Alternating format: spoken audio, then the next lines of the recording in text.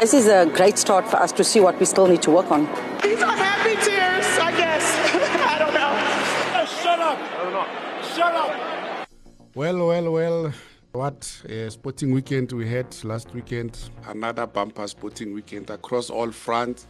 From Serena Williams finally saying goodbye, what memories we'll cherish of seeing her in action since, I don't know, was it the 2000s or so? Max Verstappen once again in front of his home crowd, winning yet another Grand Prix. What about the Springboks? Mampimpi. Once again, they showed their first victory down under in Australia in over, was it 9 years or so? The last time was in 2013. Well, this is another episode of Team Spirit Podcast, proudly brought to you by City Press. This is your weekly one-stop sporting analysis podcast, where everything goes without fear or favor. So I've already mentioned that we had a memorable weekend, but that's not enough as we look forward to another week. But as always, I'm not alone. I'm with my man here, Nkgonne, Mr. Daniel Mutuahai, a.k.a. the 12th man. Trumpis, welcome, my brother. Thank you very much. As always, Team Spirit, it's always nice to be here on your hot seat. Well, is it 9-0? Was it 6-0? Was it 4-0? 3? I'm not even sure how many goals Brazil scored against Banyana. So since Friday at Orlando Stadium, we saw some silly mistakes from our team. On Monday, again, in Durban, another hammering. The bad thing is that we didn't even score a goal. What did you make of Banyana's outing with Brazil? Well, in my view, I don't think we really need to be harsh on our girls. It was a typical show that brought to the fore the levels. The levels spirit. I mean, fresh from being crowned the African champions, I think Banyana needed a reality check. Remember, we are building up now for the World Cup. So it's good to lose by 9-0, well, on aggregate, from the way before the actual tournament than at the tournament, because I think that's some sort of reality check that we needed, and I'm glad that it came nice and early. So I think there were some good lessons to take from this Brazil game. But what exactly do you think the Israelis got out of the two games? Yes, it was not at the World Cup. It's good. It's a good preparations, but some harsh lessons, I would think. Yeah, well, for starters, remember Brazil. Brazil is like your typical football country where it seems like everyone was born to play this game. And they've got everything for them there. Everyone is walking around with a soccer ball in their hands. They've got the academies, and remember, some of these players are playing in decent leagues across the world. Well, we've got a few of ours who are also playing abroad. So I think it's also... we need to, like I say, reality check to look even at the structures that we have. Remember, our league is not even at that level of being called a professional league. And some examples that I can make, we have our so-called experienced players signing a contract abroad over the age of 30. For instance, Nokumato, when she got her first break overseas, she was already way into her 30s. And then you've got those Brazil girls. I mean, yeah, they've been there. You could see that they were fluid, just rolling. And I think some of the things that we need to learn from them is that, you don't just build up in a game. Of course, you need to score goals. And to do that, you really need to be consistent in your approach. And I think that's what even Banyana liked actually when they won the tournament. Remember, it was just only one game where they won by more than 2 goals. And then from there, we just squeezed in with narrow margins. But mentally, psychologically, I mean, losing by such a wide margin, suppose we meet Brazil again at the World Cup, because we still don't have the draw. Won't this depress them, or to say this time we know what to expect, we are ready for them? Naturally, an undisputed champion, the moment they get knocked out, like you took something out of them. You obviously it will have some bearing in their confidence, but it will only get to see how much this has affected them psychologically when they go to their next game. But remember, like with the national team, there's always this long gap before they play their next game. But yeah, naturally, this would have done something to their heads, especially if you look at the goalkeeper last night, Kaylin Swart. She was equally culpable, for some of the goals, because those errors, I mean, at that level, she should have known better. She's an experienced keeper for that matter. Well, let's hope it's a lesson learned. The less said about the goalkeeper, the better. Let's hope they will bounce back. I mean, you concede a goal in the opening 5 minutes. That's disastrous. Anyway, back to domestic football. What's happening at Marumo Gallants? Do they still have a coach? Yeah, no, it's only at Marumo Gallants where, like, in your next match, you'll see a head coach being listed as the assistant coach. And that's where I sense the trouble there. Well, initially I thought maybe it was a typo error, but that typo became a reality when we saw the actual bench that, in fact, the coach was not there. So, Romain Fall's situation, leaving Marumo Gallants in a half, continued to show us, some lack of professionalism at some clubs. I mean, how do you do that? And of course, the coach highlighted, raised some of his concern, saying that there was meddling, some interference in technical matters. I mean, he was told to change his lineup before the game, and he honestly said, that's what not his contract says. How often do we hear about club owners, people interfering in technical matters?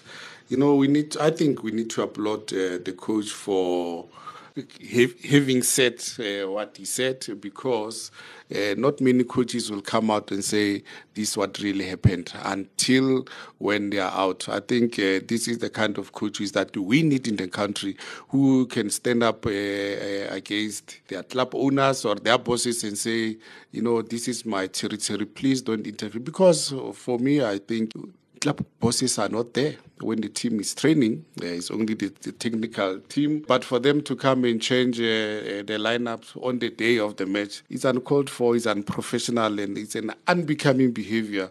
So the question is, how many are like this young boy? I think I qualify to call him young because he's still younger than me. I think I'm 10 years older than him anyway. That's a subject for another day.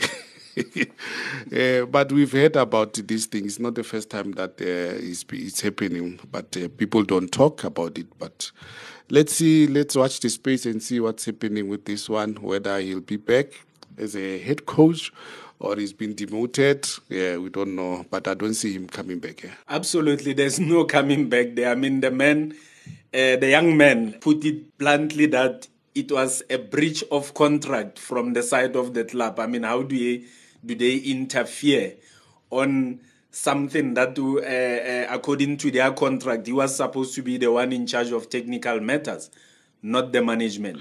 Okay, there are two things that I thought we'll touch on relating to Kaizer Chiefs. One is pertaining to the DC case. I saw your story that you wrote last week that they've been called to appear before the PSL DC to answer a charge of supporters' misbehavior when they invaded the pitch. Last week we touched a bit on the Danny Craven Stadium, where after the final whistle, even before, I did say in my column that it was a disaster waiting to happen. Are you surprised that the away team have been called to answer for the supporters' misbehavior? Yeah, no, of course, it's puzzling why Chiefs, for starters, as the team that was not actually the home team, is the first to be charged on something that happened far away from their home, yet Stellenbosch have not been charged with anything.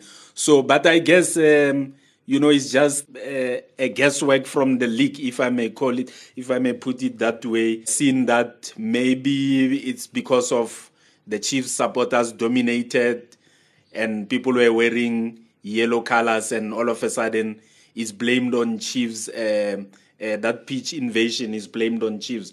So I think the league had actually not started well in investigating this matter by summoning Chiefs first before the DC. So what should happen next if Chiefs is playing away in Polokwane? They should make sure that the security is tight. Is this what the league is saying? Well, remember that game being a cup game, it was the PSL's responsibility to make sure that safety and security measures were in place in that game, and it is not necessarily the duty of the home team, like I say, because the PSL was the event organizer in this case. So the PSL is equally to blame because they must also come out to say where did it all go wrong, other than just hiring and call just one party before its disciplinary committee. I think we'll watch this one closely. But finally, still on Chiefs, in Jabulo Blom, there's an issue of a contract. It brought back the issues of Bruce Vuma, the contract issue. That what should happen when a development player signs a professional contract? Because the issue of the monetary compensation once again came to the fore. Yeah, no, I agree. It looks like Chiefs didn't learn from their previous season, from the previous lessons. Because remember, even at the time when it came out that Bruce Vuma, manning the goals for such a big club, was still earning something like $5,000. Remember, he was called the 5K man. I think it's also upon the clubs themselves to make sure that they do the right things. Remember, like, you move from a junior contract, and I guess the minute you step into the elite league as a first team player, you need there should be some improvement on the contract. We've seen that happening in Europe, and here we are talking about Chiefs, the teams that should be setting a good example, considering their long history of being those clubs that are regarded as the more professional side in our league. So they can do better on that aspect. Yet we blame the likes of Sundowns when they give players more money. Maybe it's a way that's how it should go, because to avoid situations like this, it will be a shame for Chiefs to lose a player like Blom, whom they developed from scratch up until now. But if they don't do the right things, players are still going to leave. Sure, I agree 100%. And remember, Chiefs have that long history of losing their own development players. We've seen how most of them, they go via loans, and then all of a sudden they just disappear.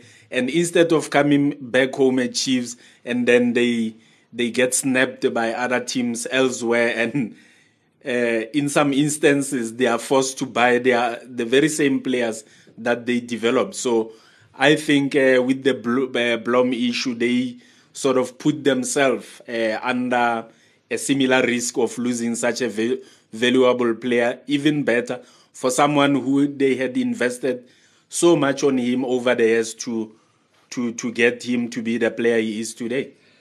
Well, that's another one that we'll be watching closely to see how far or how it's going to be resolved. I think that's all we have for you this morning. We'll be bringing you all the hits, the misses, and predictions from the sporting field every Tuesday. Simply visit our website, citypress.co.za, for more sporting stories, and join the conversation on our social media platforms. Re motho wa hae ke go lebohile rra. Go leboga nna nkgonne le nako e tlang.